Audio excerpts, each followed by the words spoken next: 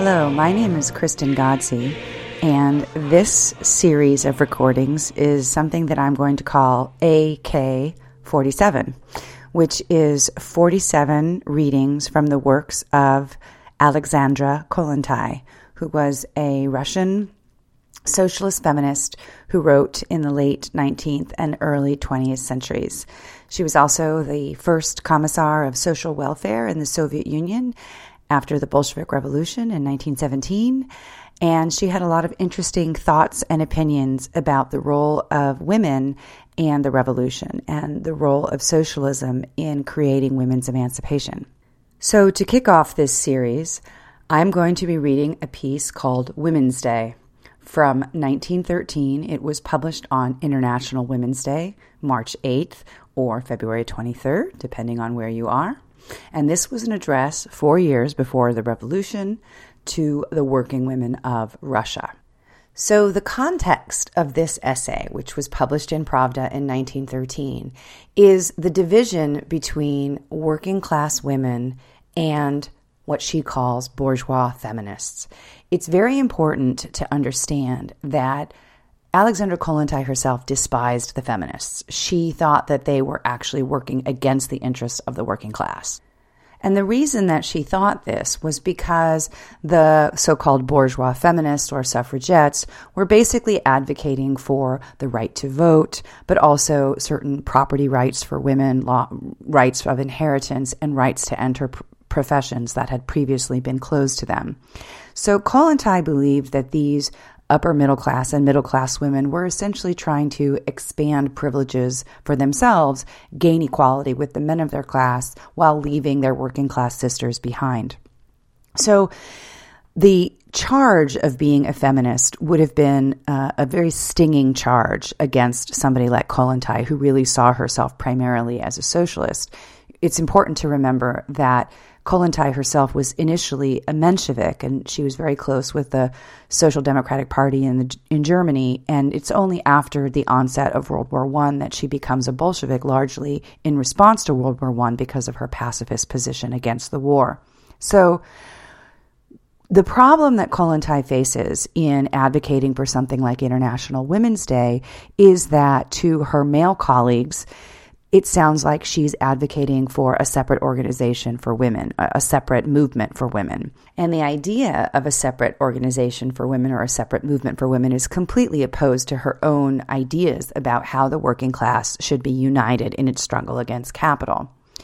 But Kollontai in this article argues that there does need to be special attention paid to women because of their roles specifically as mothers and as caregivers for the family. Women have different needs than men do because of these responsibilities in the home, and they need to be appealed to not only as workers, but also as mothers. And Kollontai doesn't see this as a contradiction. In fact, she very strongly believes that the socialization of domestic work will liberate women and that it should be squarely on the socialist agenda, even as early as 1913, before, there's even a hint of the Bolsheviks coming into power. So this is an article addressed primarily to Russian women and saying, yes, it's okay to participate in a holiday like International Women's Day, because it is supporting the unity of the working class. But it's also, I think, addressed to men in her party, men in the workers' movement, who are perhaps a little bit nervous about this idea of women having their own special day and their own special publications.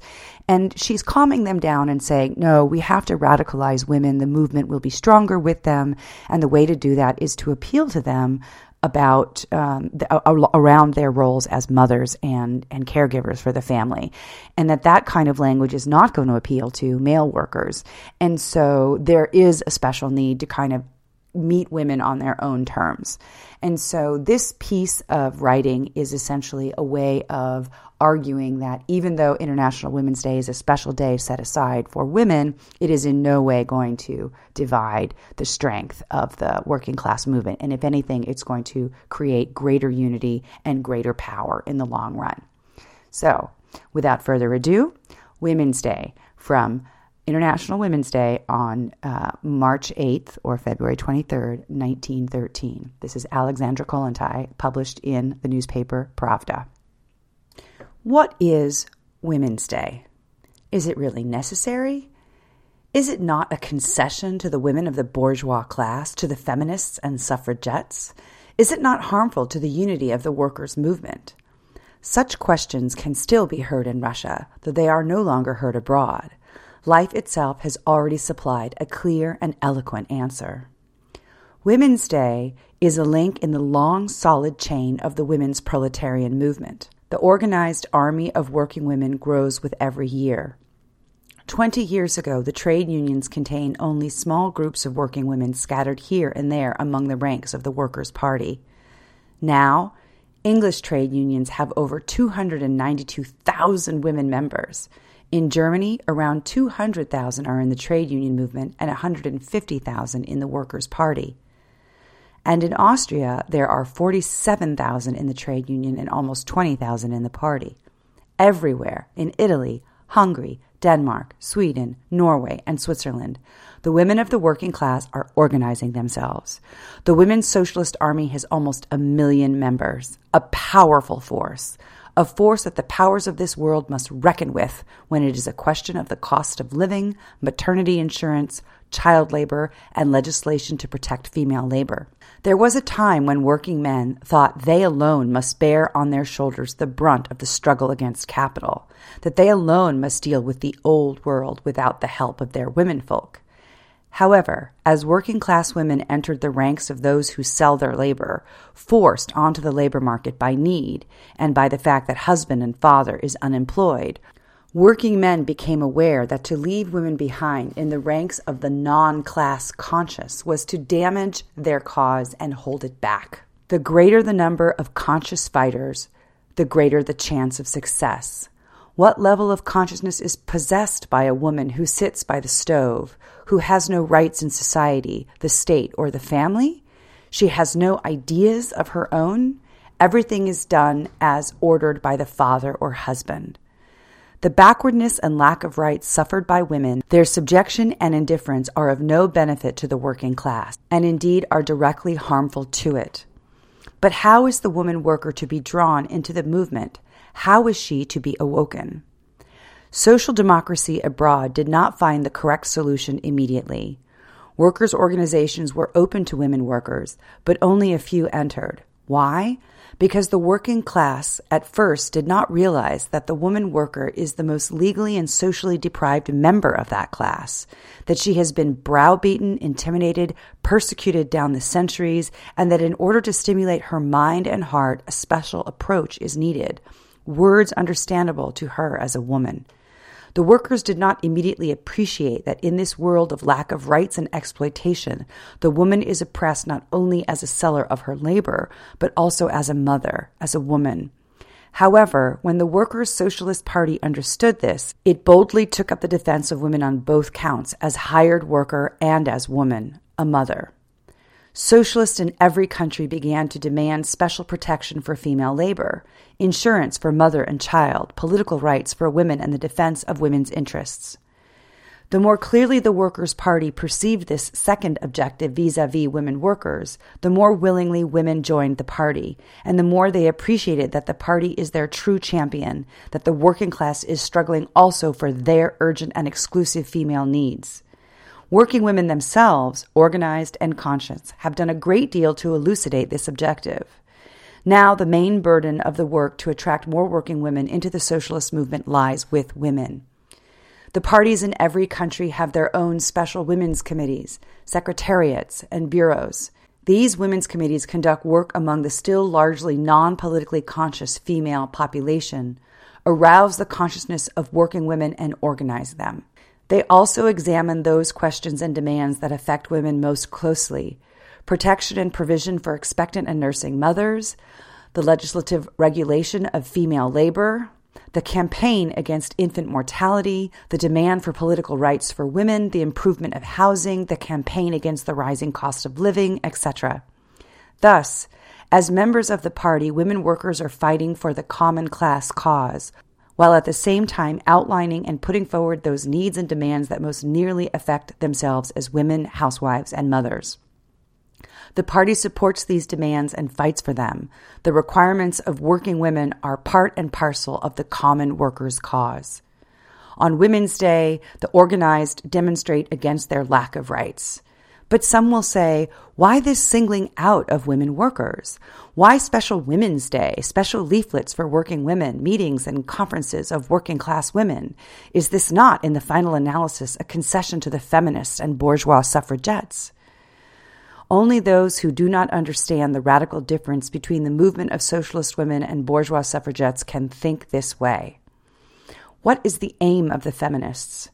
Their aim is to achieve the same advantages, the same power, the same rights within capitalist society as those possessed now by their husbands, fathers, and brothers. What is the aim of the women workers? Their aim is to abolish all privileges derived from birth or wealth.